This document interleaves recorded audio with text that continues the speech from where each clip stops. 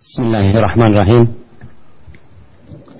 Yang saya hormati Bapak Bupati Sleman, Bapak Dr. Andes Sri Purnomo MSI. Yang saya hormati Imam Masjid Jami' Sleman, Mbah Mansur.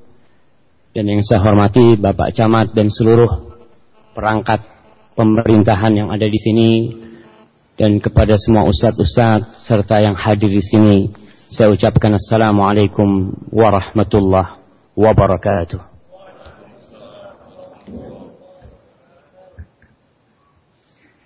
Innal hamdalillah, sungguh segala puji hanya milik Allah Jalla Jalaluh. Segala puja hanya hak Sang Pencipta. Dan dalam setiap salat kita pun mengikrarkan hal itu. Kita mengatakan alhamdulillahi rabbil alamin. Namun kadangkala manusia ada keinginan untuk dipuji, ada nafsu untuk disanjung. Pada hakikatnya semua kebaikan yang ada pada diri kita, baik yang lahir ataupun yang batin, itu berasal dari Allah Jalla Jalla. Maka dipotong aja Ustaz. Soalnya eman-eman Ustaznya ngomong nggak dengar. Memang kadang-kala menggaung suaranya. Tapi innal hamda lillah, nahmaduhu wa nasta'inuhu wa nastaghfiruh. Masih belum enak. Udah enak jemaah suaranya? Sudah belum? Ada yang belum di sana katanya. Kayaknya pindah ke yang kanan lebih enak katanya sebelah situ. Ya, kita senantiasa memuja dan memuji Allah. Kita bisa kumpul di tempat ini juga karena Allah Jalla Jalaluh. Dan kita meminta pertolongan hanya kepada Allah untuk semua problematika yang kita hadapi, untuk semua permasalahan yang mencegat perjalanan hidup kita, hanya kepada Allah. Dan kita pun mengikrarkan hal itu dalam salat kita. 17 kali paling sedikit kita mengatakan iyyaka na'bud wa iyyaka nasta'in. Ya Allah, kami ini hamba-Mu ya Allah. Kami hanya mengabdi kepadamu ya Allah. Engkau tempat mengabdi. Wa iyyaka nasta'in. Dan hanya kepadamu kita minta pertolongan, kita meminta bantuan. Wa nastaghfiruh. Dan kita juga memohon kepada Allah ampunan, yang insya Allah kita ini diciptakan memang seperti ini, khata, suka berbuat dosa. Ada yang dari tadi pagi sampai sekarang nggak berbuat dosa? Ada nggak ada? Menjadi masalah kadang-kala kita tidak tahu bahwa kita lakukan dosa. Kita merasa aman-aman, nggak ada sih. Anak sudah seminggu nggak berbuat dosa. Masya Allah, itu kan. Rasul aja istighfarnya tiap hari satu majelis mi'ata marrah, 100 kali beliau istighfar. Padahal dosanya udah diampuni yang dulu dan yang akan datang. Wa na'udzubillahi min syururi anfusina wa sayyiati a'malina. Dan kita berlindung kepada Allah Subhanahu wa taala dari kejahatan jiwa kita yang kadangkala membisikkan ke telinga kita, kemudian terdengar di hati kita bisikan-bisikan buruk, bisikan-bisikan jahat, agar kita melakukan tindakan-tindakan yang tidak benar. Kadangkala kita melihat seseorang berbuat dosa, padahal kelihatannya orang baik nih, kok bisa dia melakukan kriminal seperti itu? Tuh, kadangkala jiwa kita membisikkan hal-hal yang buruk. Dan kita juga berlindung kepada Allah dari keburukan perbuatan kita. Amal-amal kita yang kita lakukan mungkin 10 tahun yang lalu, itu ada dampaknya dalam kehidupan kita. Dan kita berlindung kepada Allah. Banyak orang tabrakan umpamanya yang dia salahkan supirnya. Itu supir berapa tahun di sana? 10 tahun nggak nabrak. Kok hari ini nabrak dia? Coba. Mungkin ada dosa-dosa kita. Dan saya yakin supir itu nggak mau nabrak, nggak mau lah. Dia dimarahin, mana mau dia. Tapi kadangkala ada dampak buruk perbuatan dosa kita. May yahdillahu fala mudilla lahu wa may yudlil fala hadiya lahu.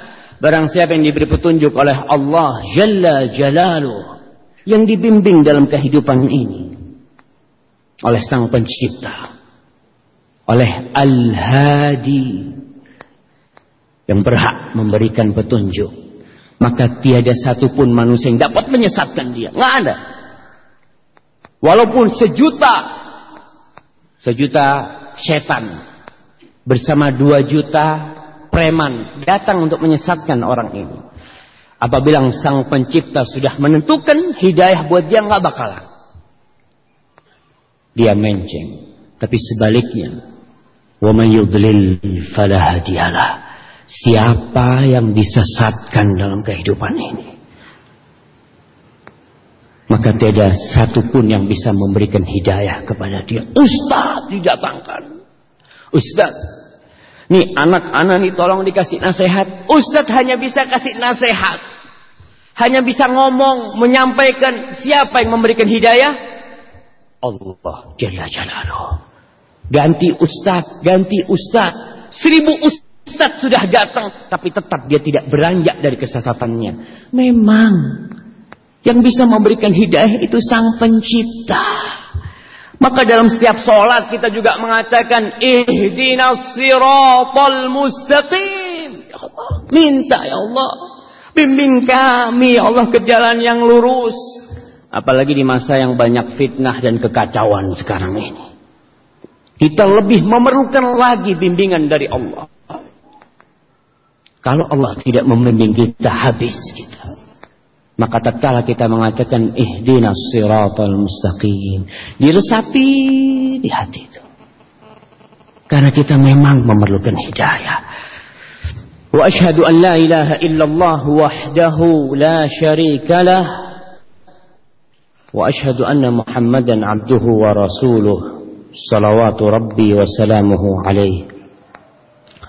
Saya bersaksi bahwasanya tiada yang berhak disembah, tiada Tuhan yang pantas untuk mendapatkan pengabdian dari kita, untuk mendengarkan permohonan doa-doa kita, kecuali Sang Pencipta. Dia Esa, Ahad. Kita tahu qul huwallahu ahad, apal semuanya. Tapi ternyata ada yang kalau punya masalah tidak meminta kepada Allah Jalla Jalaluh. Kenapa? Allahu ahad. Allah itu Esa. Allah yang menciptakan semuanya. Kalau kau ada masalah, kenapa kau nggak minta? Ya Allah. Kalau tadi Pak Bupati nyebutkan ayat wa idza sa'alaka ibadi anni fa inni qarib. Allah yang berada di atas sana itu dekat dengan kita. Jangan pembicaraan kita, jangan. Yang terbesit hati kita, Allah tahu.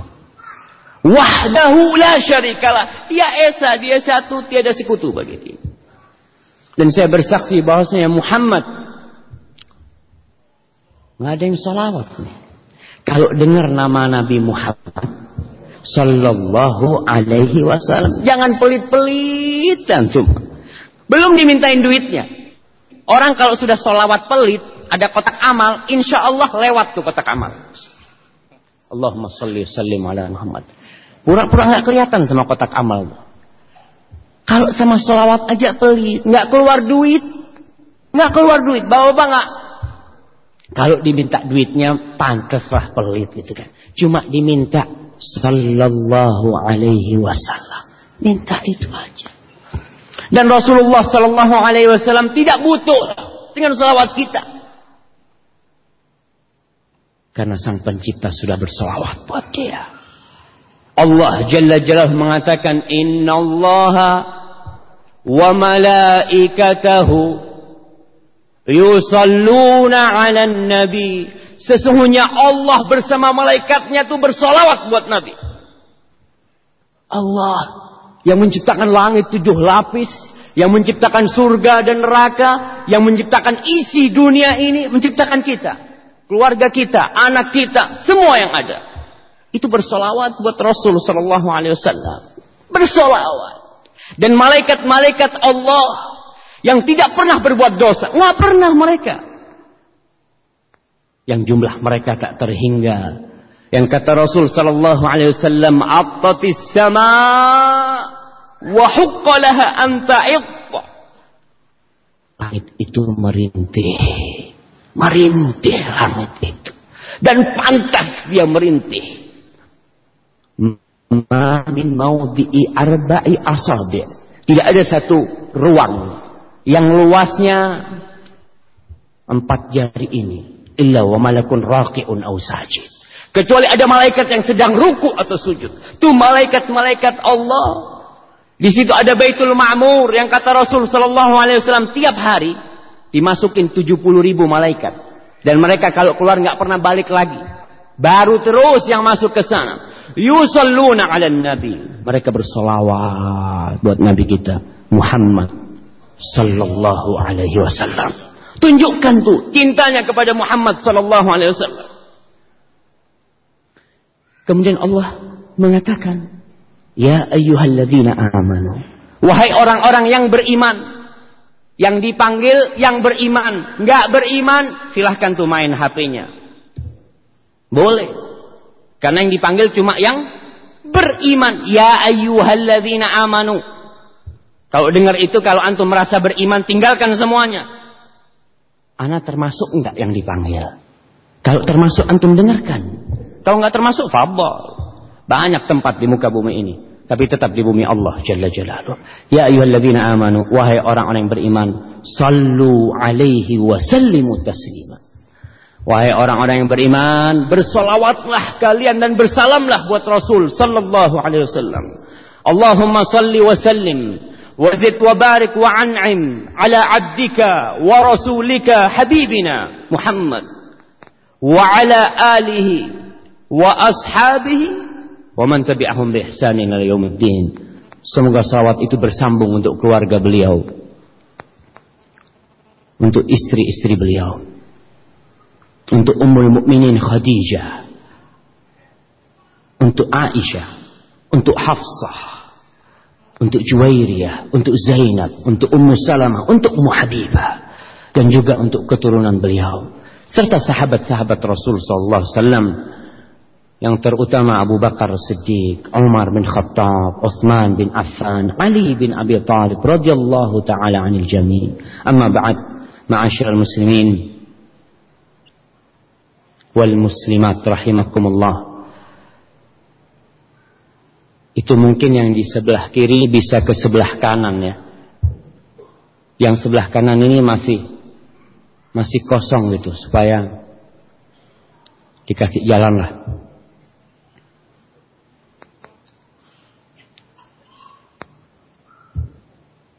Baiti jannati. Rumahku surgaku. Sepertinya indah banget. Kalau bahasa Jawanya mungkin enak tenan. Enak tenan. Atau kalau di restoran itu tulisannya maknyus gitu ya. Pokoknya gambaran punya rumah yang surga, ya Allah. Gimana nikmatnya. Baiti jannati. Ribut di luar rumah. Ngelihat rumahnya dari jauh. Ya Allah, nikmatnya. Ada yang ribut di luar. Ngelihat rumahnya. Balik lagi sini. Susah dia karena rumahnya bukan surga. Neraka. Kalau antum kepingin punya rumah yang seperti surga ya. Karena kalau kita mau masuk surga harus mati dulu. Kita kan mau di dunia ini punya rumah. Terus kalau kita ingin punya rumah seperti surga, gimana caranya tuh? Kira-kira di sini ada nggak yang kontraktor gitu, jualan rumah seperti surga? Insya Allah iming-imingnya itu cuma iming-imingnya. Orang-orang yang jual rumah itu, wah rumahnya lokasinya strategis, kemana-mana nyaman. Tapi dia tidak pernah tahu apakah rumah itu bakal jadi surga atau neraka. Nggak tahu. Kalau tanya, mas saya kepingin rumah yang kayak di surga, dia ngomong, waduh, kalau itu saya sendiri rumahnya belum mas. Apalagi mau bikin rumah buat sampean. Orang kalau kepingin rumah yang seperti surga, biasanya tuh akan cari lokasi dia. Macam-macam. Dia akan lihat harganya, harga rumahnya. Kalau harganya cocok, dibeli. Ada orang memilih rumah itu karena bangunannya. Dilihat dari luar, Masya Allah. Ya, kayaknya anak cocok di sini. Melihat lokasinya, oh dekat sama restoran. Dekat sama apa macam-macam, dekat dengan tempat kerjanya, dia melihat kepada zahirnya. Kemudian ada orang juga yang melihat kepada tetangganya. Tonggone api oranda. Kalau tonggonya api, Masya Allah, penting itu memang. Kalau antum kepingin punya rumah yang seperti surga, dilihat tetangganya. Kemudian ada orang yang tidak melihat kepada tetangga, tidak melihat kepada letaknya yang strategis. Dia nggak ngelihat. Dia tidak melihat kepada bentuk bangunannya yang sangat indah. Dia lihat di luar. Karena menurut dia nih, kalau sekedar bentuk, ada orang yang nasab, ada yang nasabnya mungkin memang keturunannya pada nggak benar. Ada orang yang melihat ke sana. Yang keempat, seorang menikah itu karena lidiniha, karena agamanya. Kalau tadi kecantikan itu luarnya rumah, hasab itu juga belum di dalam, masih luarnya. Kemudian kaya ialah bisa dilihat gitu, berbagai macam perabotan mobil yang macam-macam di depan rumahnya. Dalamnya Rasulullah SAW mengatakan yang keempat lidiniha, karena faktor agamanya. Fadfar bidzatiddin haribat yadak. Kalau ente nih, kalau bahasa sekarang, kalau kepingin selamat, kepingin rumahnya jadi surga, cari yang agamanya, yang agamanya baik. Rasul sallallahu alaihi wasallam bersabda ketika ditanya tentang harta yang paling mulia. Bapak-bapak dari pagi sampai sore kerja cari duit, kepingin punya rumah, kepingin memiliki kendaraan. Apa sih harta yang paling mulia itu? Nih 3. Kalau mau ngumpulin harta bapak-bapak, kumpulin tuh 3 harta itu. Dicari pagi sampai sore, sore sampai pagi lagi dicari, nggak apa-apa. Yang pertama, lisanun zakir, lidah yang senantiasa berzikir. Duduk diam-diam, subhanallah, walhamdulillah, wal la ilaha illallah, Allahu akbar. Mikir lidahnya.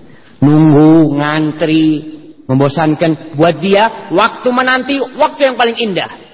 Karena apa? Ana bisa berzikir kalau banyak nunggu itu. Yang kedua, qalbun syakir,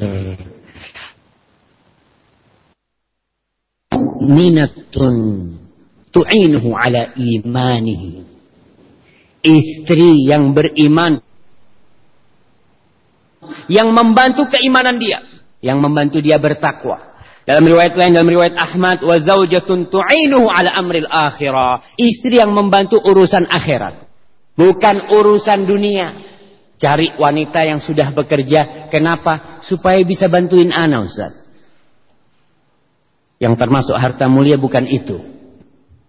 Tapi istri yang bisa membantu kita untuk akhirat kita. Yang kalau kita ketiduran sholat dibangunin. Mas, sudah azan mas.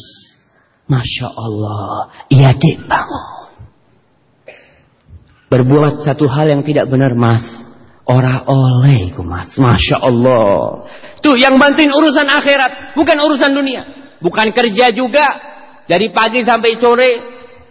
Ya kadang-kala kita, ya Allah ya. Ada orang-orang yang memang mau menikah dengan perempuan-perempuan yang berfulus, yang kerja, yang macam, yang membantu dia urusan dunia. Ada. Tapi yang harta yang mulia itu istri yang membantu urusan akhirat kita. Insya Allah ibu-ibu semua yang ada di sini termasuk nih. Wa zaujatun mu'minatun tu'inuhu ala imanihi. Para jamaah, berarti kita harus berusaha. Yang belum nikah, yang mau menikahkan anaknya, dikasih tahu tuh anaknya. Nah, sepertinya tuh calonmu nggak bener tuh. Loh gimana pak? Ini pinter di kelasnya, juara 1. Cantik lagi. Anaknya orang terpandang. Iya nak. Tapi kok abah lihat sholatnya kurang pas gitu. Ini ayah yang baik. Dia mencarikan buat putranya istri yang membantu urusan akhiratnya, bukan urusan dunianya. Dan subhanallah ya Allahu Akbar. Ada perempuan-perempuan yang ingin bekerja atau orang tuanya mengatakan kepada putrinya, "Nak, nduk, kerja nduk. Kenapa kok anak harus kerja? Kalau anak nikah kan yang ngasih nafkah suami. Ya, kalau nanti diceraikan sama suami, subhanallah, belum kawin sudah dibicarain masalah cerai. Subhanallah. Maka orang seperti ini betul nggak lama cerai. Karena si istri merasa anak nggak butuh sama ente. Anak cari makan sendiri bisa. Malah anak yang bantuin ente. Kadang-kadang terjadi seperti itu. Maka perlu kalau carikan menantu, ingin rumah tangga anaknya, rumah tangganya seperti surga, nggak ribut. Kadang-kala bapak ini ya Allah, yang namanya orang tua dapat laporan dari putranya, ya anak kayaknya mau nyeraikan istrinya.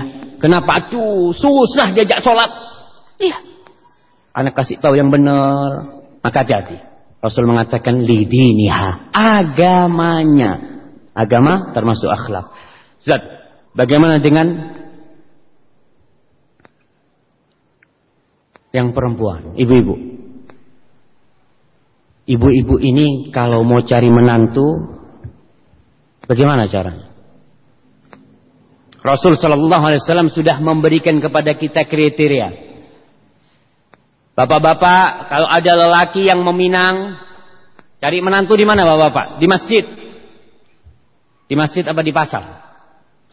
Kadang-kala ente ketemu sama calon istri ente di mana? Wah, atau calon suaminya di kafe, Pak. Di mall. Di Facebook. Allahu Akbar ya. Kita kadang lebih bingung. Makanya banyak tindakan-tindakan kriminal, banyaknya ADRT, KDRT. KDRT itu karena seperti ini. Memilihnya udah nggak tepat. Memilihnya udah nggak tepat. Rasul Shallallahu Alaihi Wasallam mengatakan, "Idza ja'akum man tardawna dinahu wa khuluquhu." Kalau datang kepada kalian seorang pemuda, seorang lelaki yang melamar putri kalian. Lihat, datang seorang pemuda melamar, bukan pacaran sama putri kita. Ja'akum, melamar. Tardawna dinahu wa khuluquhu.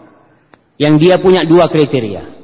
Kalian suka dengan agamanya, orangnya Masya Allah. Sholatnya jangan ditanya. Dengar azan dia tinggalkan semua pekerjaan. Masya Allah. Halal haram takut dia. Ini yang pertama, agamanya. Tauhidnya kencang, imannya Masya Allah. Yang kedua, wa khuluquhu, dan akhlaknya. Ini akhlak biasanya lebih kepada muamalah, bergaul dengan orang. Piye karo tonggone, ketahuan tuh. Makanya kalau antum datang kepada antum seorang lelaki melamar putri antum, melamar putrinya bapak-bapak, putrinya ibu-ibu, melamar nih. Oh, fulan ini suka datang kajian. Ana selalu ketemu. Agamanya baik. Agamanya baik. Oke. Tinggal akhlaknya. Insya Allah yang di depan saya ini semua orang baik. Tapi kalau keluar masjid, belum tentu, Pak. Di sini Masya Allah patang-patang semangat. Iya, agamanya baik. Tapi di luar banyak lelaki-lelaki yang tidak bertanggung jawab, nggak berakhlak mulia, kurang ajar sama istrinya, suka keluar kata-kata yang kotor, nggak berbakti sama orang tuanya. Kalau di masjid semuanya baik. Maka kalau udah dapat menantu di masjid, udah satu kriteria sudah dapat. Tapi dapat menantu di mall, oh ini anak itu Masya Allah suka menghormati orang, oke, akhlaknya bagus, tapi nggak ada agamanya, jangan. Karena sebagian orang tua mengatakan anaknya pokoknya nggak minum nggak apa-apa, Ustaz. Pokoknya tidak minum nggak apa-apa. Padahal banyak urusan agama yang harus ada di diri sosok laki itu. Kalau nggak dinikahkan, kalau tidak dinikahkan, pemuda, seorang lelaki yang agamanya bagus, akhlaknya mulia, tapi kalian tidak mau menikahkan. Wa illa kata Rasul SAW, takun fitnatun fil ardi wa fasadun arid. Akan terjadi fitnah, kekacauan, dan kerusakan di muka bumi ini. Salah satunya adalah KDRT itu. Antum tidak menikahkan, pemuda yang baik nggak dinikahkan. Para sahabat tanya, ya Rasulullah, wa in kana fihi Rasul, tapi ini pemuda, ada masalah di dia. Mungkin masalahnya miskin. Masa anak mau nikahkan anak-anak sama dia, Rasul? Mau dikasih makan apa anak-anak sama dia nanti? Ada orang tua seperti itu. Datang orang lamar, sudah tahu nih orangnya baik, agamanya baik, dengar dari semua, tapi miskin. Ditanya, ente gajinya berapa? Ya, gaji saya sebulan 600. Gimana mau ngasih makan anak saya? Enggak sudah. Nggak diterima. Padahal agamanya sudah baik. Para jamaah rahimakumullah, jangan takut urusan makan. Jangan takut. Istri anak kita yang perempuan, anak kita nih, sebelum menikah ada rizkinya nggak? Ada rizkinya dia. Ketika dia menikah, rizkinya akan dibawa sama tuh anak. Mungkin seorang pemuda yang nggak punya duit, ya, nggak usah ngomong orang lain lah. Saya ingat waktu saya nikah ngutang. Saya udah ngomong sama mertua. Nih saya, ya mahasiswa. Tahulah namanya mahasiswa. Gimana hidupnya? Nanti anak mungkin kerja ya. Jelasnya pengeluaran itu pasti. Tapi pemasukan nggak jelas. Kita udah omong. Ketika nikah dengan utang semua, ternyata istri bawa rezekinya sendiri. Anak lahir bawa rezeki nggak? Bawa rezeki bapak. Jangan takut Ustaz, saya anaknya 2 Ustaz, sudah susah nyekolahin. Ini mau datang lagi yang ketiga, subhanallah. Tuh anak sebelum keluar sudah ada rezekinya tuh. Sudah ditulis tuh. Jangan takut. Kalau bapak mikirin gimana nanti Ustaz? Kalau umpamanya udah kuliah, sekarang nih biaya kuliah, aduh puluhan juta Ustaz. Apa mau dibunuh tuh anak? Nah, yang ngasih rezeki itu Allah. Dan Allah mengatakan nahnu narzuquhum wa iyyakum. Kita yang ngasih rezeki sama mereka. Jangan takut. Para sahabat tanya, ya Rasulullah, kalau pemuda itu ya agamanya baik, akhlaknya mulia, cuma miskin, mungkin nggak terlalu ganteng, dan berapa banyak pemuda-pemuda yang kaya raya yang dinikahkan karena kekayaannya 2-3 bulan kolaps, bangkrut, sengsara hidup anak kita. Yang kita harapkan anak kita dibawa oleh suaminya, akhirnya numpang sama kita lagi. Maka ingat sabda Rasul SAW ini, jangan dibuat sekedar wacana. Ya, itu wawasan, jangan. Karena ilmu buat diamalkan, jemaah. Baik.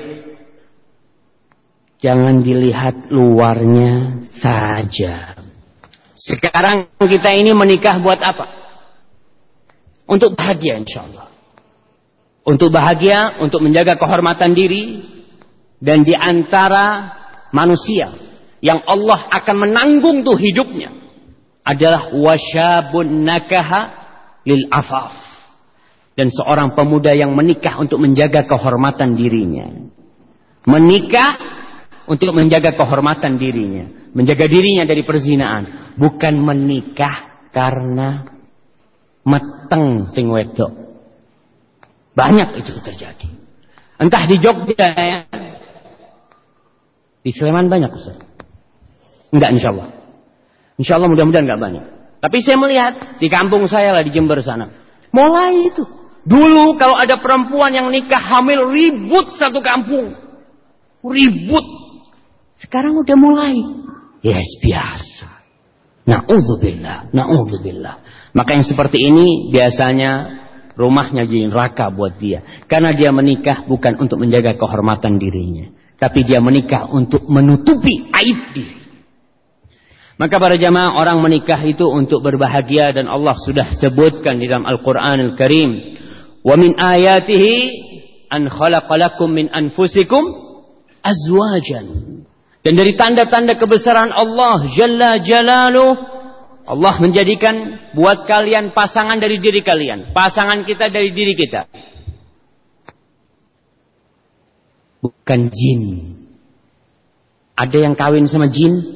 Mungkin sebagian. Mengabdi kepada jin. Tapi Allah menjadikan pasangan buat kita itu dari diri kita sendiri. Apa tujuannya? Litaskunu ilaiha. Agar kalian tentram, condong kepada dia. Wa ja'ala bainakum mawaddatan wa rahmah. Inna fi dzalika laayat liqaumin yatafakkarun. Dan Allah menjadikan di antara kalian mawaddah dan rahmah, cinta dan kasih sayang. Sesungguhnya di situ ada tanda-tanda kebesaran Allah Subhanahu wa taala. Para jamaah rahimakumullah, sebagian orang mau menikah harus pacaran dahulu. Ustaz, kalau anak nggak pacaran gimana anak akan cinta sama dia? Anak kan nggak tahu sama dia. Paling tidak sekarang ini apa istilahnya? PDKT. Hah? Ada pendekatan gitu. Para jamaah,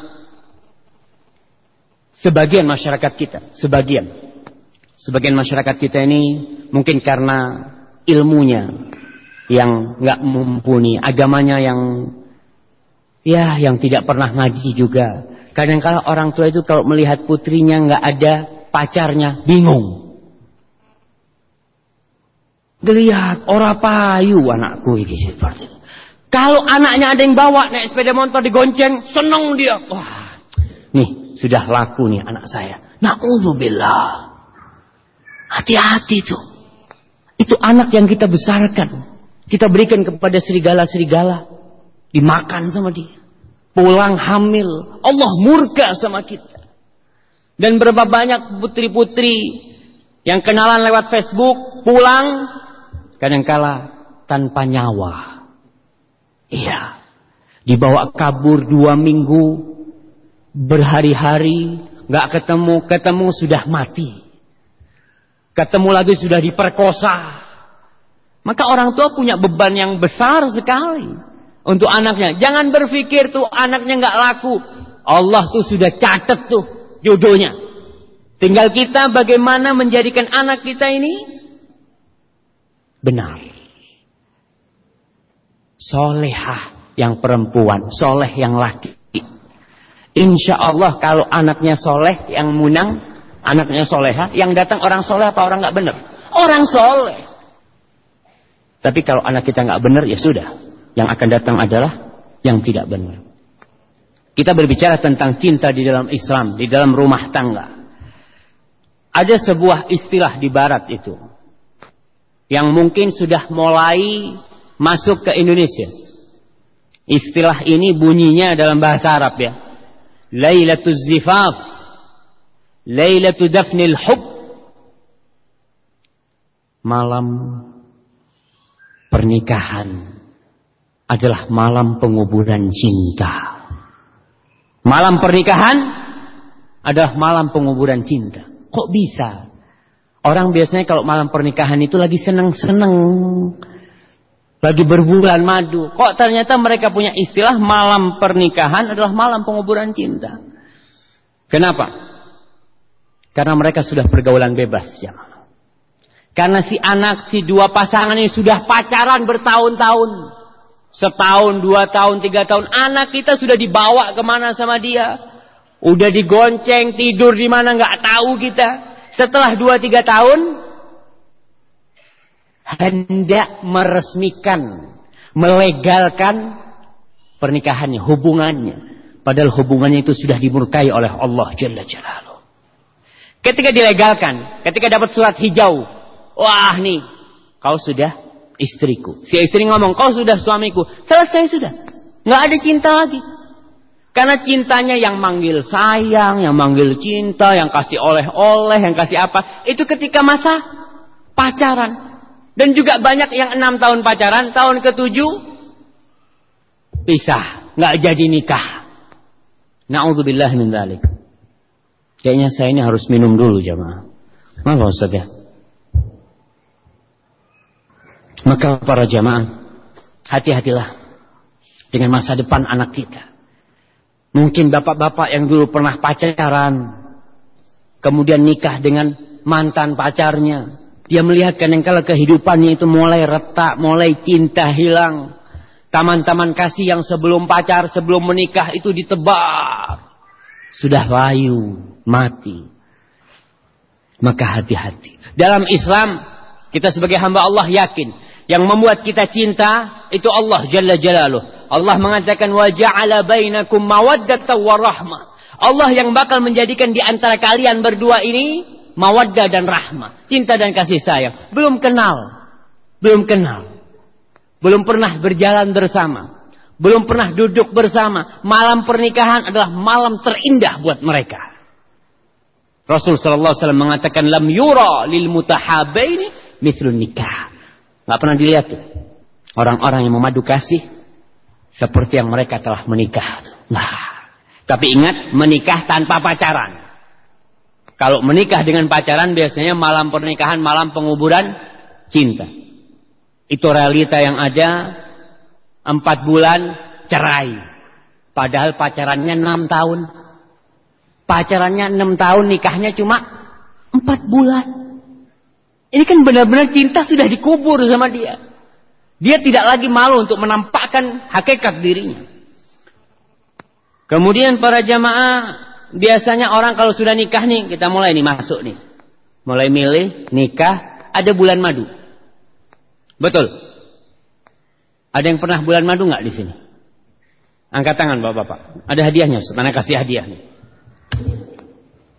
Mana yang pernah bulan madu? Masya Allah. Iya. Fadal Pak. Ana kasih hadiah, silahkan. Antum. Nah, iya. Masya Allah. Kita lihat nih wajah-wajah yang berbulan madu gitu kan.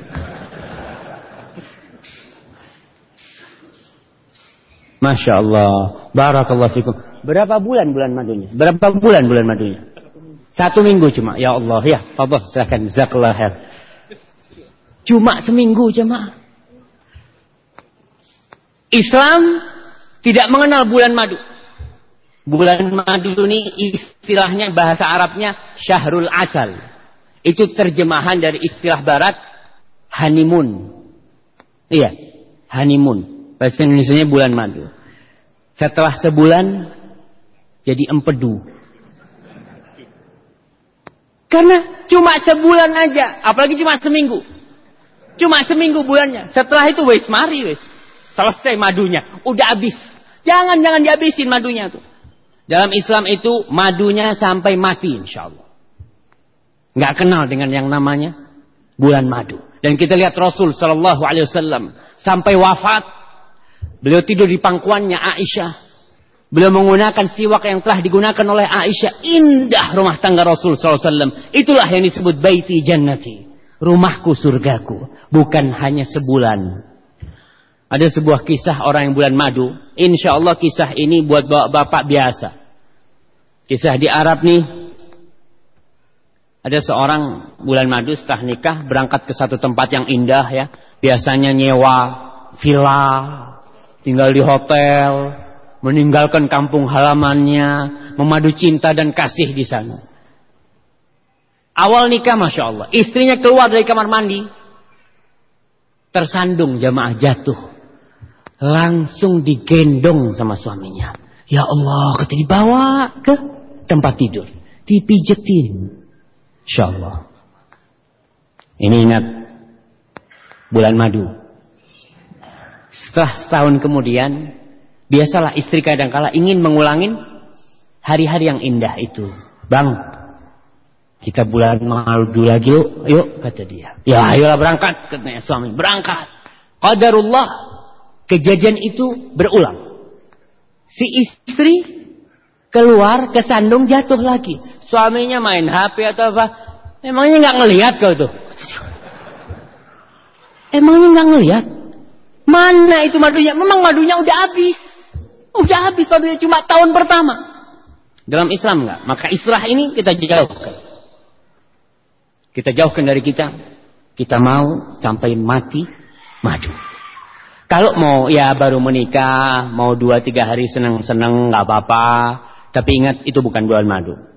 Kita sampai mati madu. Tapi kalau kita tetap melaksanakan bulan madu dan menjadikan bulan madu itu bulan yang wah spesial banget gitu ya. Dan biasanya ini orang-orang yang kadang-kala hidupnya udah berpacaran bertahun-tahun, bulan madunya pun nggak ada arti buat dia. Bapak-bapak, saya mau ngomong sama bapak-bapak sebelum sama ibu-ibu. Dan yang mau jadi bapak, yang mau jadi suami nantinya. Ingat, suami adalah nahkoda. Bapak-bapak ini pemimpin. Kalau diibaratkan pernikahan itu, rumah tangga itu adalah sebuah kapal ya. Yang mimpin itu bapak-bapak. Yang ada di depan. Bukan ibu-ibunya. Ibu-ibu di belakang. Bapak-bapak yang mimpin. Dan ada sebuah ayat. Yang ayat ini menjadi andalan bapak-bapak biasanya. Kalau istrinya nggak taat, istrinya nggak nurut, biasanya dia langsung bacakan ayatnya. Apa ayatnya? Yang sudah nikah nih, yang sering bacain ayat ini. Fadhal, antum sering bacain? Insyaallah. Ar-rijalu qawwamuna 'alan nisa. Udah sampai situ. Oke, anak kasih hadiah. Barakallahu fikum. Nah, fadhal. Sering antum bacain itu? Hah? Anak kasih 2 kalau sering. Hah? Jarang-jarang. Fadal. Barakallahu fikum. Ar-rijalu qawwamuna 'alan nisa. Lelaki itu pemimpin buat perempuan. Kau tuh harus nurut sama aku. Kalau enggak masuk neraka kau. Aku nih pemimpin. Wah, ini udah mau perang di rumah ini kalau seperti itu biasanya. Siap-siap perang. Allah mengatakan hal itu. Ar-rijalu qawwamuna 'alan nisa. Jelas ayatnya. Lelaki-lelaki itu pemimpin buat para wanita. Kenapa? Bima faddalallahu ba'dahum 'ala ba'din wa bima anfaqu min amwalihim. Karena 2 hal. Yang pertama, Allah memang memberikan keutamaan kepada lelaki. Sikap atau sifat kepemimpinan itu ada di diri lelaki.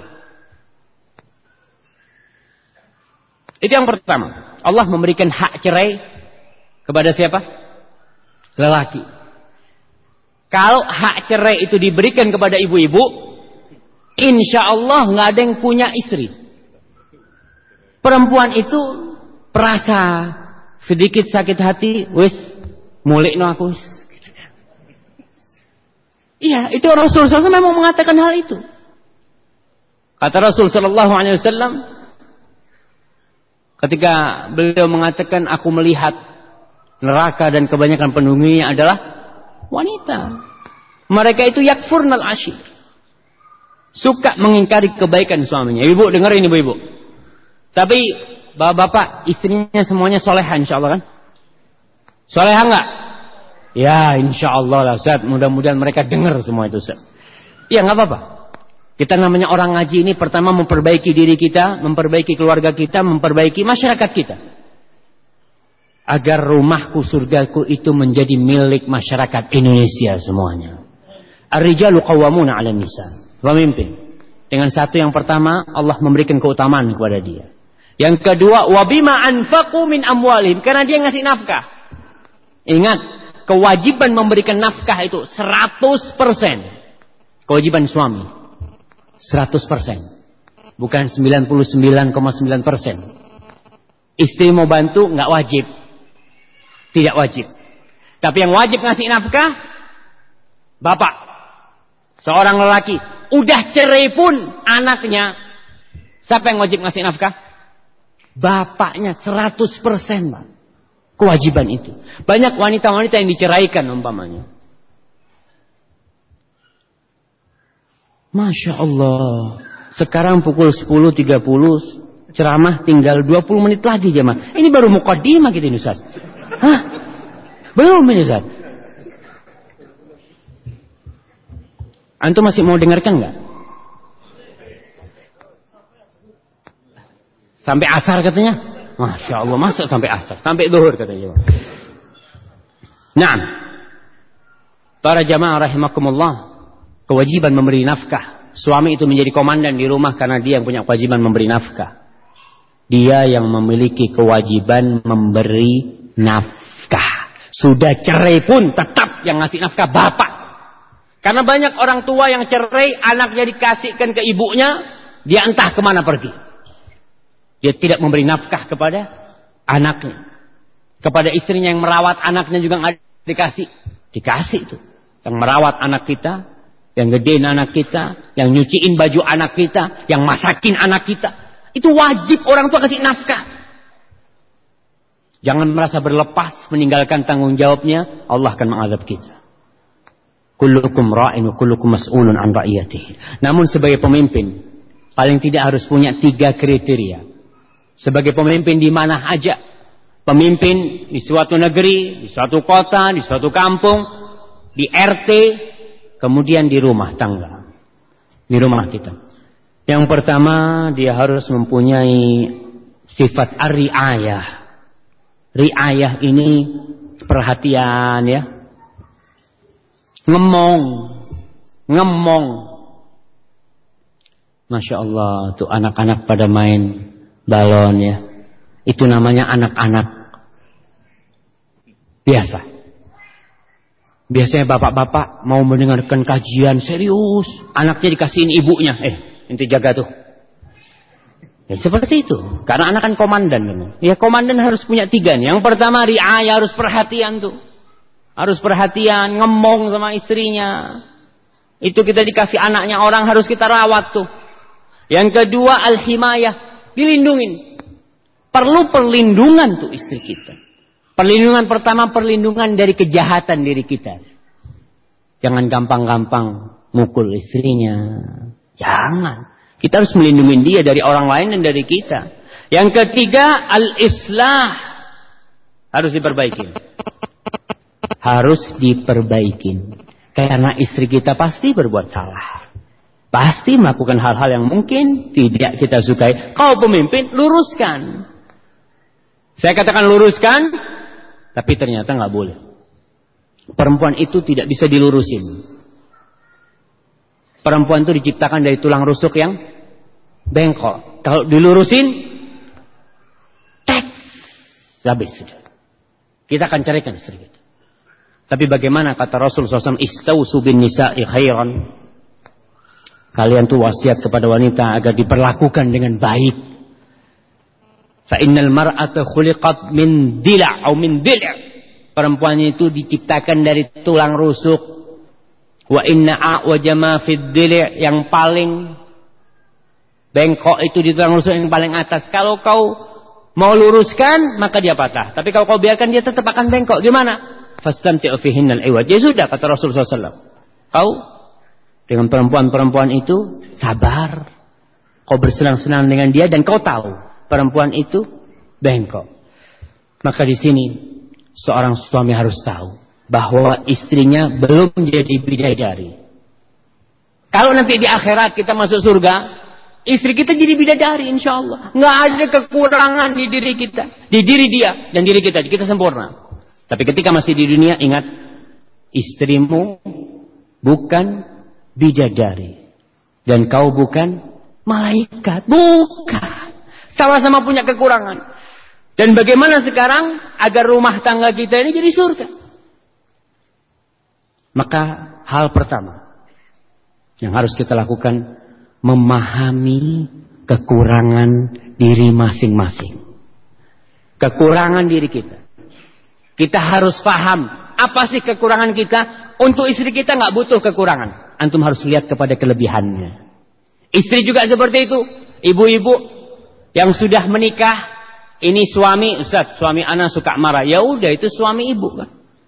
Itu pilihan ibu.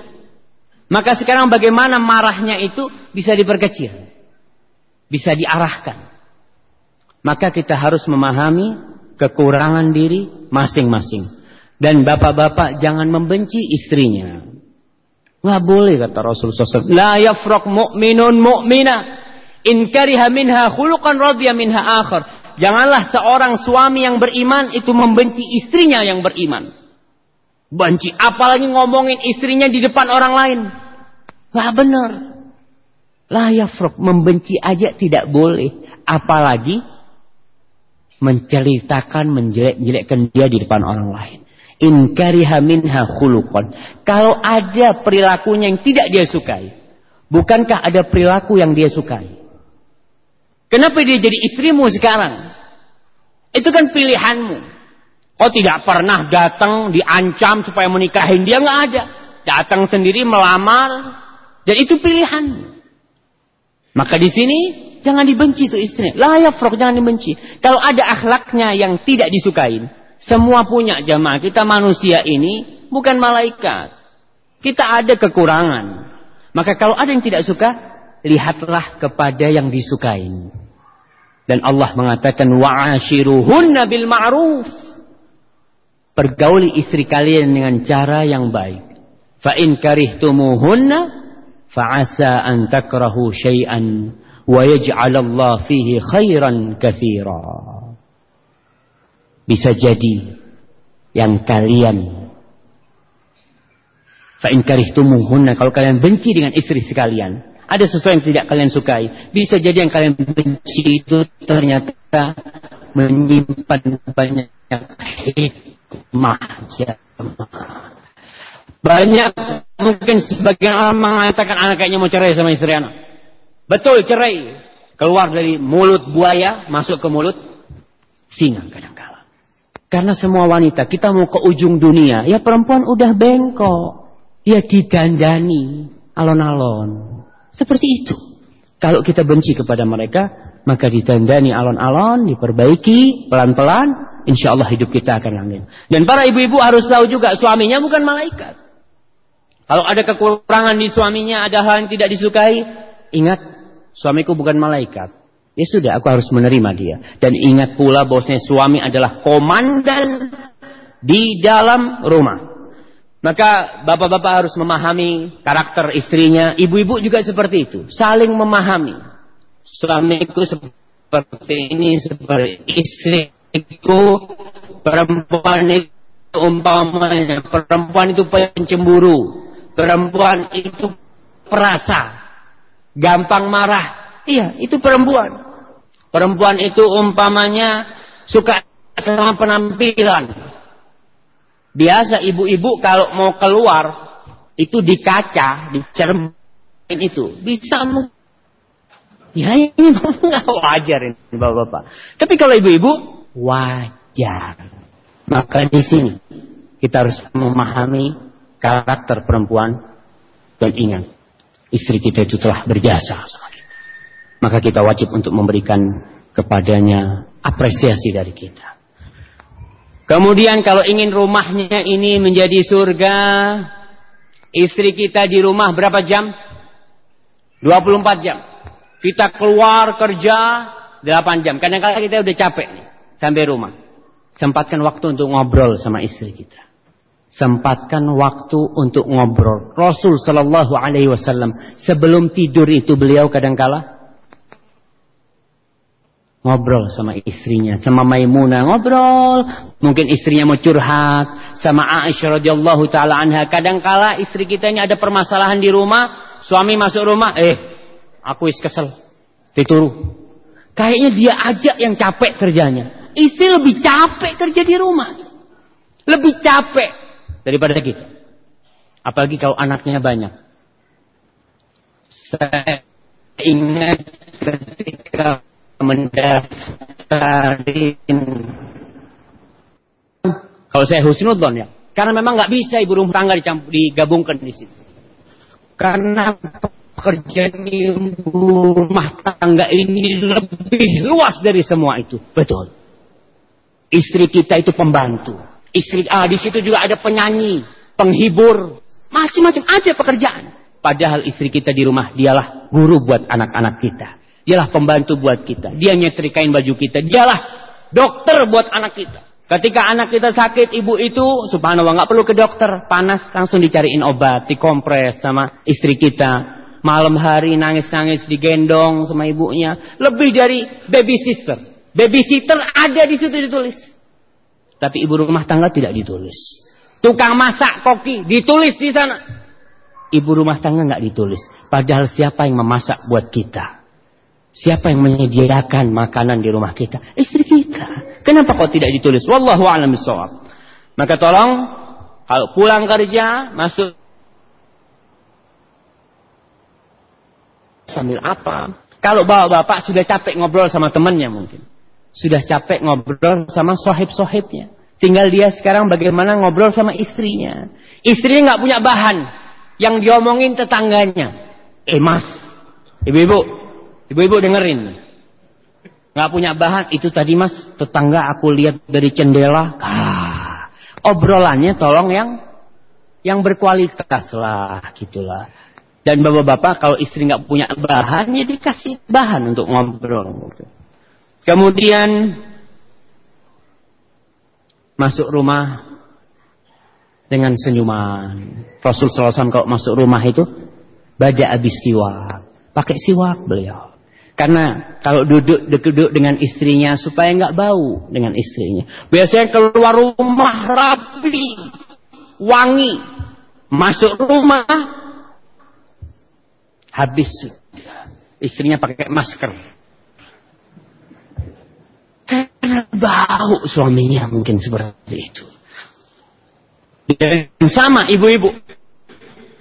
Buat ibu-ibu rambutnya diuwel mungkin gimana? Keringetan gitu kan? Oh, suamiku datang. Fadal, duduk sana. Si suaminya ngelihat istrinya, ya Allah, mau gimana nih kata dia. Ibu-ibu harus lihat. Mengatakan mata yang jelalatan ya. Kalau mata ada yang matanya nggak sengaja melihat cewek yang membuat bangkit, maka syariatnya orang kata Rasul SAW, "Falyarji ila ahli," pulang ke rumahnya. Yang di perempuan yang dilihatnya itu sama dengan yang sama. Maka disuruh pulang. Tapi kalau pulang ke rumahnya yang bukakan pintu pembantu.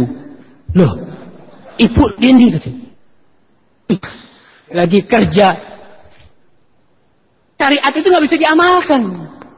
Padahal ya suami ada yang ketika dia punya nafsu, dia melampiaskan nafsunya kepada yang dimurkain Allah Subhanahu wa taala supaya rumah tangganya ini ya bagus. Suaminya datang kerja, kadang-kala kok kemasukan setan apa?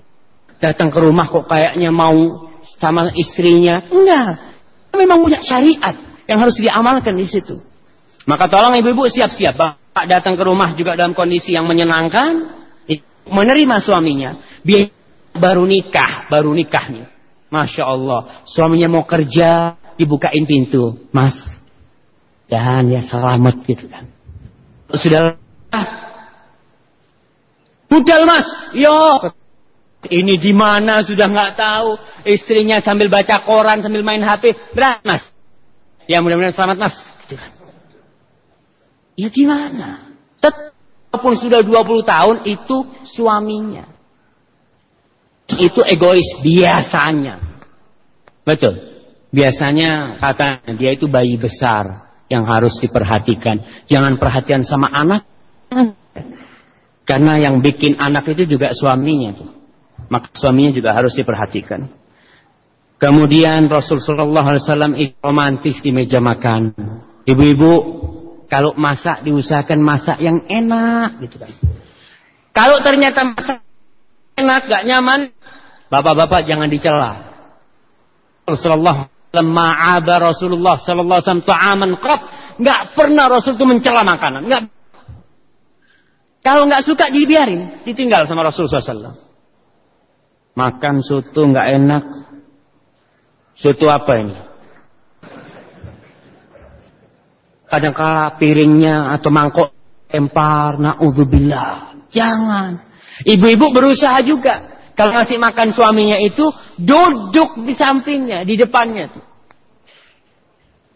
Pernah ada seorang nih yang cerita dia lagi duduk, diambilin makan sama istrinya kemudian pergi, dipanggil, sini. Ana bukan kucing, itu dia.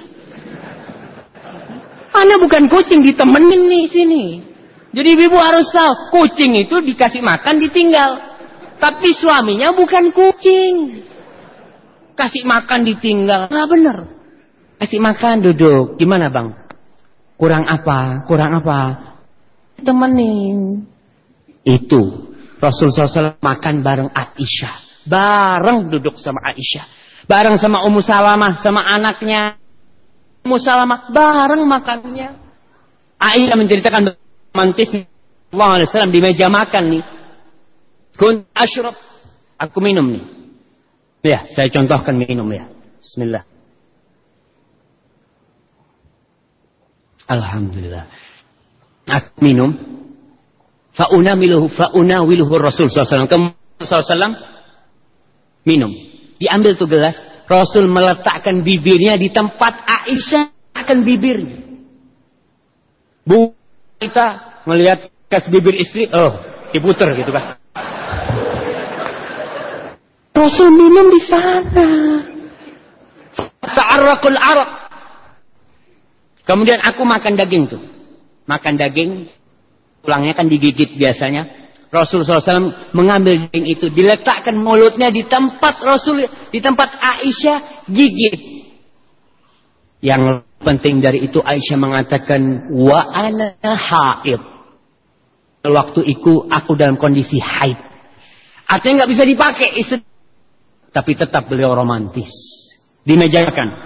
Baik juga romantis. Siapa yang tadi membukakan yang naik mobil ya.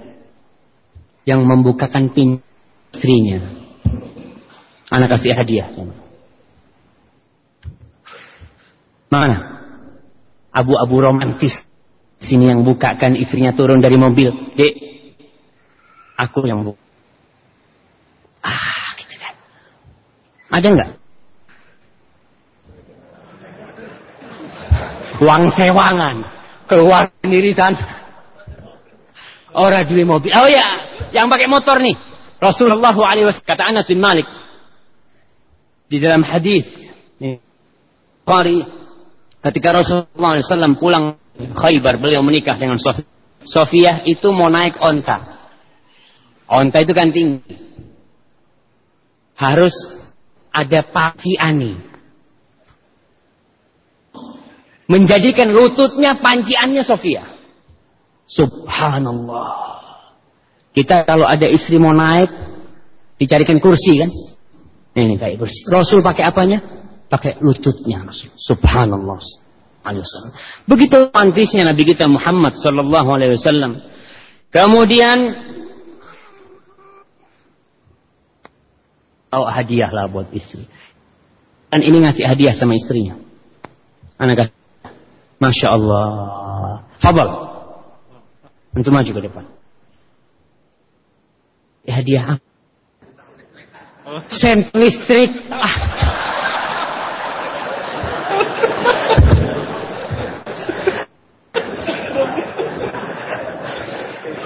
Ya itu bukan hadiah, itu kebutuhan rumah tangga itu, Mas. Kalau hadiah nggak boleh diambil lagi kan? Nggak boleh. Hadiah itu bukan senter, bukan panci, bukan gelas, bukan sendok, bukan. Kalau itu rumah tangga, tapi hadiah itu yang buat istri nih, buat istri khususon. Ngasih apa? Ngasih apa? Oleh-oleh makanan, biasa itu mah. Itu karena antum nggak suka makanan istri. Apa hadiahnya? Apa? Kalung sama cincin. Kalung apa, Mas? Antum udah ngasih? Udah ngasih? Sudah bawa hadiah? Mau nikah kan? Bukan. Fadal. Iya, barakallahu fikum. Yang hadiah yang modelnya spesial tuh. Kalau nggak bisa beli emas, aksesoris. Mampir ke aksesoris, ya Allah nih ada jepit bagus buat istriku. Dibungkus yang rapi. Insya Allah senang tuh. Ibu-ibu, jangan dilihat kepada harga. Para aksesoris. Wah, ini ngarepe om. Jangan. Itu bukan masalah aksesoris, masalah cinta nih dan kasih sayang. Dia bawa itu. Rasul sallallahu alaihi wasallam tahadu tahabu. Kalian saling berbagi hadiah, itu akan menumbuhkan cinta dan kasih sayang. Kalau sama orang lain kita ingin berkasih sayang, bagaimana dengan istri kita? Kadang-kadang kala rumah tangga ini kalau sudah 20 tahun udah kering. Kalau katanya orang itu sudah di ujung tanduk kadangkala. Yang ada ribut terus di rumah tangga. Maka tolong keluar rumah, pulang kerja, mampir ke toko aksesoris, bungkusin Mas. Yang bagus bungkus. Aku mau kasih istriku. Tulisin, sayang maaf, aku nggak bisa kasih yang tapi ini tanda cintaku kepadamu. Masya Allah. Ustaz, walaupun sudah jenggotnya putih, walaupun putih, Rasul sudah tua. Memanggil istrinya dengan kata-kata Humairah, yang kemerah-merahan, ya muwaffaqah, ya aish. Panggilan yang penuh dengan kemanjaan. Biasanya kalau Masya Allah, sayang, cinta, itu kamus bahasa Indonesia itu dihafalin sama dia. Setelah 2 tahun ganti, tamannya jadi kebun binatang. Gemrot, sini. Subhanallah, itu dia. Rasul mengatakan al-kalimatu sedekah. Kalimat yang baik itu, tutur kata yang baik itu sedekah. Dan kalau mau sedekah, kata Rasul SAW, mulai dengan orang yang jadi tanggung jawabmu. Itu istrimu, keluarga kita. Kalau mau sedekah kata-kata itu panggil. Dan banyak orang-orang itu kalau ngobrol sama teman, kalau telepon sama sohibnya, ahlan apa kabar, piye kabare. Istrinya telepon langsung berubah. Iya napa? Hah? Ya wis. Engko ae. Kadang-kadang dia sama istri enggak ada kata-kata. Padahal istri kita butuh. Dan ingat, hati istri kita seperti dia memerlukan siraman. Kalau antum nggak nyiramin itu, dia akan mencari pujian sanjungan di luar rumah. Sekarang banyak Facebook, sekarang ada BlackBerry, kita tulis di status lagi galau. Itu insya Allah langsung muncul. Ada apa? Sayang, aduh kata dia, langsung hati-hati. Pintu-pintu setan, kita jangan kasih ruang buat setan menggoda rumah tangga kita, jangan. Dan berikan ucapan syukur kepada istri kita. Ibu-ibu juga harus bersyukur sama suaminya. Harus bersyukur sama suaminya supaya tidak jadi penghuni neraka. Karena ada tuh istri-istri yang tidak pandai bersyukur. Dan insya Allah, karena Rasul SAW mengatakan kebanyakan penghuni neraka itu adalah wanita furna Kufur mereka. Kufur. Maka bertanya sahabat, apa mereka kufur? Yakfurnal ashir wa yukthirnal la'nah. Tuh perempuan suka mengkufuri nikmat dari suaminya dan sering melaknat. Sering keluar kata-kata yang gak baik. Ustaz, berapa menit ya Ustaz? Sampai tapi gak sampai asar kan? Enggak. Oke. Tenang jemaah, tenang. Kita gak sampai asar. Nah, sampai mana? Hah? Bersyukur. Ya, bersyukur. Suka perempuan itu ada dua. Kekurangan wanita itu, ibu-ibu dengerin ibu-ibu. Yakfurnal ashir. Bersyukur sama suaminya. Suaminya sudah kerja, pagi keluar rumah. Kadang-kala hasilnya sedikit. Kadang-kala memang itu yang dia miliki. Dia kadang-kala menjelek-jelekkan suaminya. Mas, nyesel aku sama kau. Susah, melarat uripe. Jangan kepada itunya. Jangan seperti istrinya Nabi Ismail. Nabi Ismail itu termasuk yang gak bersyukur yang pertama. Ditanya oleh Nabi Ibrahim ketika rumahnya, mana suamimu? Lagi kerja tuh, lagi cari maisha, yabtaghi lana. Berburu. Gimana kehidupan kalian? Oh, ngenes no. Kalau sekarang no. Fibus wa faqr. Ya, melarat hidup sama Ismail. Dia maunya gitu. Nggak tahu kalau yang dia omongin gitu. Ya sudah, nanti kalau Ismail datang, sampaikan salamku kepada dia dan suruh siagan kepada dia untuk mengganti Atabatul bab. Atabatul bab ini mungkin bahasa Jawanya ada yang tahu. Atabatul bab itu adalah biasa depan rumah itu ada kayak tangga dari kayu atau dari batu. Karena rumah dulu itu biasanya lebih tinggi supaya kalau lantainya dari tanah atau dari apa, kalau hujan terus nggak ada binatang masuk itu lebih tinggi daripada tanah di sekitarnya. Ada undak biasanya. Itu atabatul bab. Ada yang menerjemah palang pintu kadang-kala. Atatul bab itu. Suruh ganti tuh. Tangga depan pintunya itu. Mungkin seperti itu. Datang akhirnya. Ismail AS. Ada yang datang tadi. Iya. Orangnya tua. Kayak gini. Dia melihat mertuanya udah gak enak. Kemudian. Terus ngomong apa dia? Dia tanya tentang kehidupanku ya. Belakang. Gitu loh. Kita susah memang. Macam-macam. Akhirnya dia pesan apa? Dia pesan kau suruh ganti tuh. Apa bahasanya? Bandol pintu rumah. Undak-undakan depan pintu rumah. Oh ya, itu yang tadi bapakku kata dia. Dan dia pesan kepada mengganti depan rumah, depan pintu itu, sebabnya itu engkau kata dia. Silahkan ke rumah orang tuamu. Ceraikan sama Ismail. Melarat hidup dengan wanita yang nggak bersyukur. Antum mau bawa berapapun duitnya, dia nggak. Kah lagi Nabi Ismail beda istrinya. Sama kehidupan berubah. Yang berubah hanya istrinya. Istrinya berubah. Cara pandang istrinya berbeda. Datang Nabi Ibrahim nggak ketemu dengan Nabi Ismail. Nggak ketemu. Mana cerita lagi? Ismail lagi berburu. Seperti itu. Kemudian tanya gimana kehidupan kalian? Oh, fi khair, kita nikmat hidupnya. Asnat 'ala Allahi khairan, dia puji Allah jalla jalaluhu nikmatnya. Padahal buktinya tetap Ismail Nabi Ibrahim tetap nggak ada di rumah. Tetap seperti itu kehidupannya.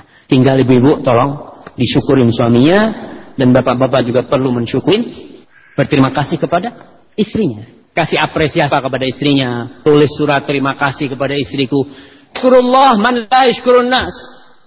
Enggak bersyukur orang yang tidak berterima kasih. Dan orang yang paling berhak mendapatkan terima kasih kita adalah yang Rasul mengatakan sana'a ilaikum ma'rufan fakafi'u, yang berbuat baik kepada kalian kasih dia balasan. Istri kita umpamanya alhamdulillah 20 tahun, 15 tahun, berapa tahun bersama kita, alhamdulillah dia memasakkan kita, bikinkan sertifikat yang paling aku cintai. Pasang tuh. Nih. Aku kasih sertifikat buat kau. Insya Allah tuh sertifikat di istri di depan pintu rumahnya. Orang mau datang tanya, nih sertifikat dari suamiku. Seneng. Ada orang ngomong terima kasih sama antum, suka. Sekali-kali antum ngomong, ya Allah makasih istriku. Dia lahiran umpamanya dalam momen-momen tertentu.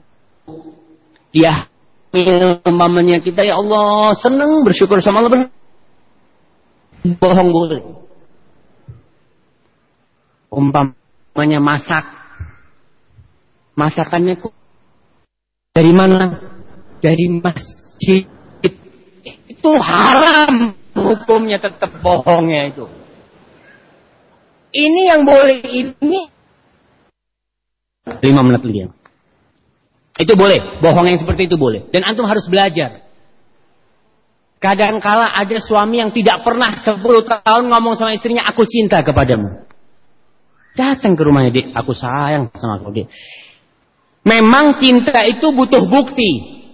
Tapi istri juga suka mendengarkan suaminya mengatakan kepada istrinya cinta. Rasul sallallahu alaihi wasallam ketika Aisyah cerita tentang Ummu Zara, hadis Ummu Zara. Hadis yang panjang tentang kisah suami istri. Rasul mengatakan, aku untukmu seperti Abu Zara kepada Ummu Zara, kata dia. Aisyah mengatakan, tidak Rasul, kau lebih baik daripada Abu Zara kepada Ummu Zara. Nih, cinta ditambah cinta. Maka itu penting kita pelajari. Kadang-kala kaku. Mau ngomong sayang itu wis kaku. Karena wis tua. Kadang-kala seperti itu. Ya latihan. Sayang, cinta, sayang, cinta. Sampai rumahnya. Sayang. Gitu kan. Istrinya ketawa. Latihan saya kiawam. Nah, kemudian yang terakhir jamaah. Yang namanya lautan itu tidak selalu tenang. Perahu yang kita bawa itu kadang-kala terombang-ambing. Ada ombak yang besar kadang-kala. Kadang-kala menghantam karang. Maka apa yang harus dilakukan? Suami istri perang di rumah. Ribut karena ada satu kesalahan yang dilakukan oleh suaminya umpamanya. Atau istri yang melakukan kesalahan. Maka perlu main tarik ulur. Jadi, ya, main tarik ulur itu, tahu antum benang? Benang itu kan panjang gini. Anak nggak ada benang nih. Benangnya istri, benangnya suami. Ketika terjadi pernikahan, benang itu diikat dari kedua ujung. Ini tali diikat. Ketika istri marah, maka suami harus ngulur. Ketika dia ngulur itu benangnya istri sebenarnya dia ngulur juga sebenarnya. Paham? Bantah. Dan bantah itu haram hukumnya. Tapi namanya manusia biasa. Allahu alaihi wasallam. Kadang-kadang dia itu ngomong dengan suara keras. Semuanya dalam hadis riwayat Bukhari, Muslim. Umar menceritakan itu, istri Nabi menyatakan itu terjadi di rumah Rasulullah SAW. Bagaimana sikap Rasulullah SAW? Ketika istrinya marah, Nabi tidak membaca ar-rijalu qawwamuna 'alan nisa.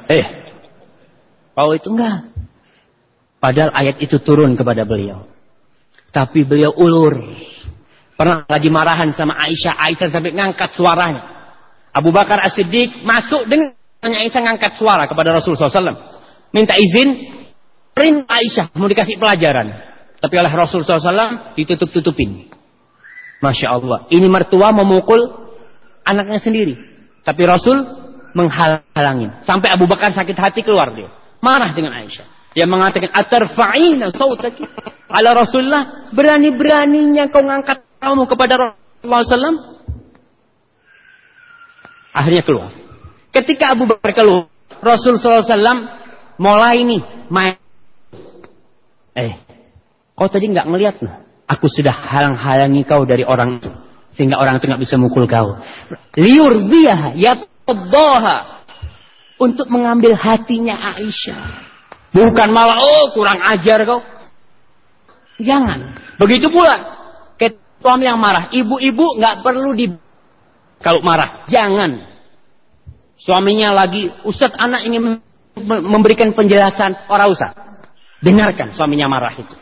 Padahal Ustaz, anak nggak salah, dengarkan. Karena kondisinya belum pas untuk membantah, untuk memberikan penjelasan. Dengarkan aja ibu-ibu. Sampai selesai dan katakan astagfirullah wa atubu ilaih, Anda minta maaf atas kesalahan itu. Ini rumah tangga akan jalan. Suami marah, istrinya ngulur. Istrinya marah, suaminya ngulur. Allah, hidup ini menjadi surga. Tangga kita jadi surga kita. Alam shawab, bisa Anda sampaikan. Apabila yang Anda sampaikan benar itu dari Allah Subhanahu wa taala, kalau ada yang salah dan kurang berkenan, itu diri Anda sendiri. Allah dan Rasul terbebaskan dari kesalahan itu. Fadhal Ustaz.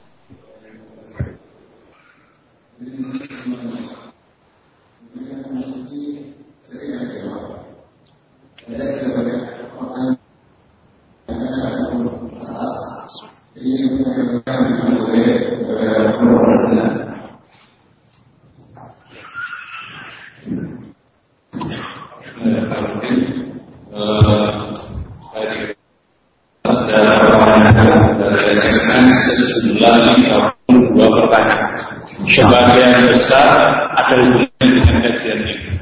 Gimana ini? Yang ada hubungannya, yang belum dibahas. Yang 5%. Jadi kita pilih sampai waktu selesai gini. Siap. Yang pertama, pertanyaan yang pertama, bagaimana nasihati suami yang lebih senang ngobrol pada waktu malam dengan temannya daripada dengan istrinya? Allahu Akbar. Naam. Bismillahirrahmanirrahim ala Rasulillah wa ba'd. Ya, ibu-ibu kalau gitu harus cari bahan lah. Kadang-kala suami ini memang ngobrol sama sahibnya karena asyik. Ngobrol ke timur, ke barat, nggak ada junturnya gitu. Maka bapak perlu diingat bahwasanya istri hak. Wali zaujatika 'alaika hak. Rasul mengatakan istrimu punya hak, sahib nggak punya hak. Teman kita itu nggak punya hak kita ngobrol sama dia, nggak. Bahkan kalau ada umpamanya datang ke rumah kita nggak menerima tamu, nggak apa-apa. Kita tinggal punya hak. Maka tolong bapak-bapak dikhususkan waktu untuk kita. Kalau tidak disiramin gelas itu, dia akan cari. Apalagi dia nggak beriman. Yang beriman aja kadang-kala dia curhat. Ya, tabat sama temen cewek gitu masih curhat. Apalagi kalau dia nggak beriman, maka dia akan melakukan hal-hal yang tidak benar seperti itu. Wallahu. Fadhal. Tentang ini apabila datang terus dan seterusnya, apakah ini berlaku bagi orang laki-laki yang sudah punya istri? Si. Gimana?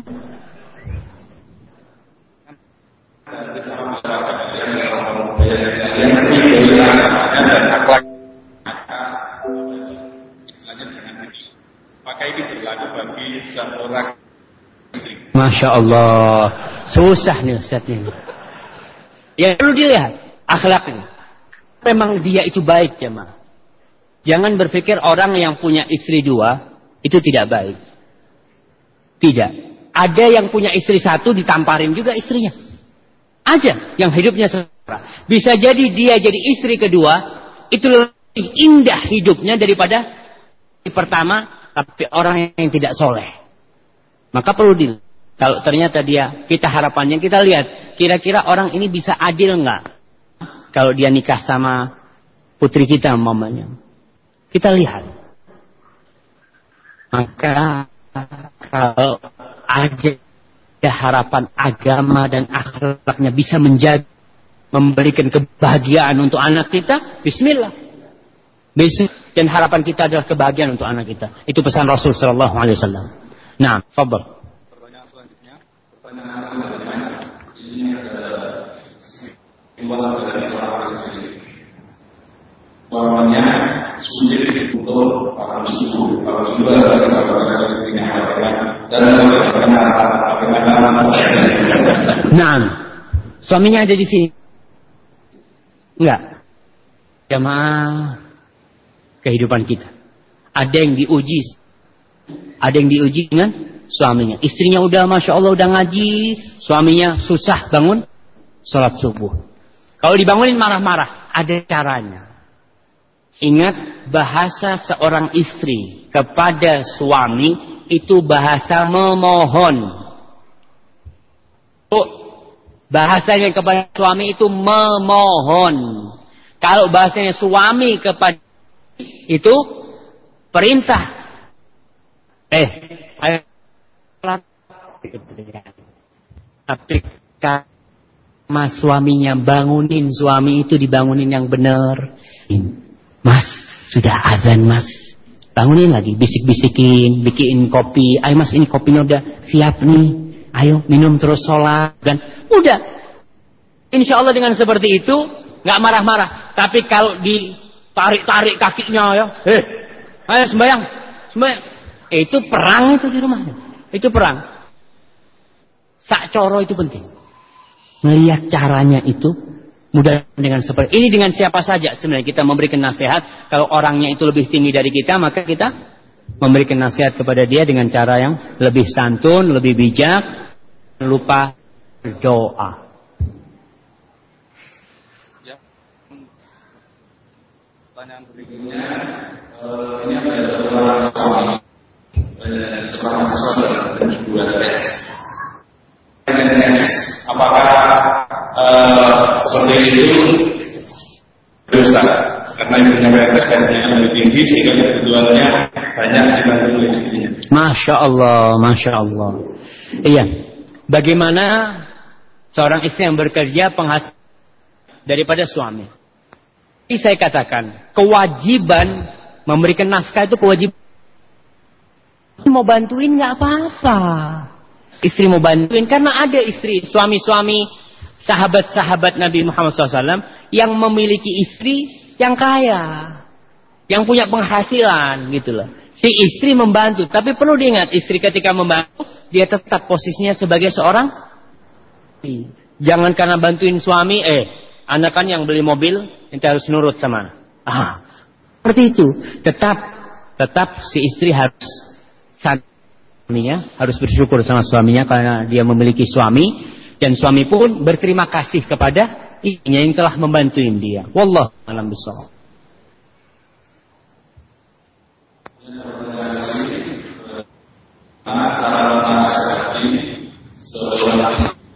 Yang sebagai curhat menjelek-jelekkan suami.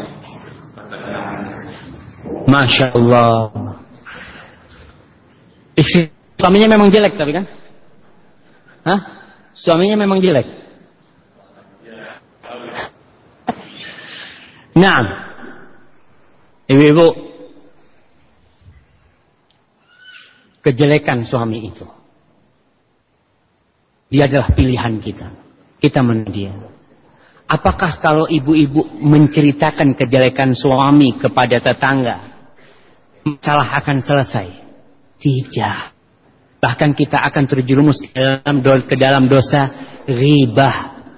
Dan kalau punya teman, ternyata teman kita ini setan, kita curhat sama dia, dia akan ngomong, ya udah kau minta cerai aja sama dia. Ada apa hidup sama dia? Memang nggak benar tuh suamimu. Seperti itu. Jangan. Kalau mau curhat, ada masalah, perlu jelek-jelekin suami. Apa yang memang kesalahan di suami, mau ditanyakan Ustaz, hukumnya ini gimana? Tolong minta nasihatnya. Itu nggak apa-apa. Jadi kalau curhat itu ada pintunya. Kalau sekedar menjelek-jelekkan tanpa ingin penyelesaian solusi, maka itu bisa jadi ghibah yang kita akan melakukan. Suami juga seperti itu. Tidak boleh kejelekan istrinya walaupun sudah cerai. Walaupun sudah cerai. Karena ada suami yang suka membongkar kejelekan istrinya. Tuh istriku benar macam-macam. Subhanallah. Ada seorang alim ulama yang dia menceraikan istrinya. Dengar tuh orang-orang, ustadz lah mau menceraikan istrinya, ditanya teman-temannya, kenapa kau cerai mau ceraikan istrimu, kata dia. Dia al-aqil la yafdah imra'atah. Orang yang berakal itu tidak membongkar aib keluarganya. Kenapa Anda mau bongkar aib keluargaku? Masih istrinya. Ketika sudah cerai, didatangi lagi sama sahibnya. Sekarang udah ente cerai. Kenapa ente ceraikan, kata dia. Kata dia sudah jadi anaknya orang, jadi istrinya orang. Ada apa Anda ngomong tentang istrinya orang? Anda nggak berdosa. Maka seperti itu jamaah. Barakallahu fikum.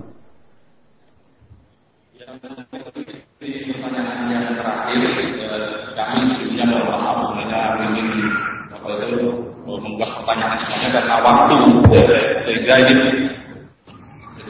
mungkin pertanyaan yang terakhir, bagaimana cara atau seorang istri yang berzina dengan laki-laki lain, apakah perlu diberitahukan pada suaminya? Nah, Bismillah, salatu wassalamu ala Rasulillah. Berkaitan dengan zina ini memang terjadi di kalangan masyarakat yang hidupnya jauh dari agama. Kadangkala zina sama tetangganya, tetangga iparnya, ya udah, karena kehidupan mereka memang bebas, nggak ada kerudung ya. Yang laki masuk ke rumah bebas, dia keluar dengan laki lain bebas, terjadi perzinahan. Dan Allah tidak melarang zina secara langsung.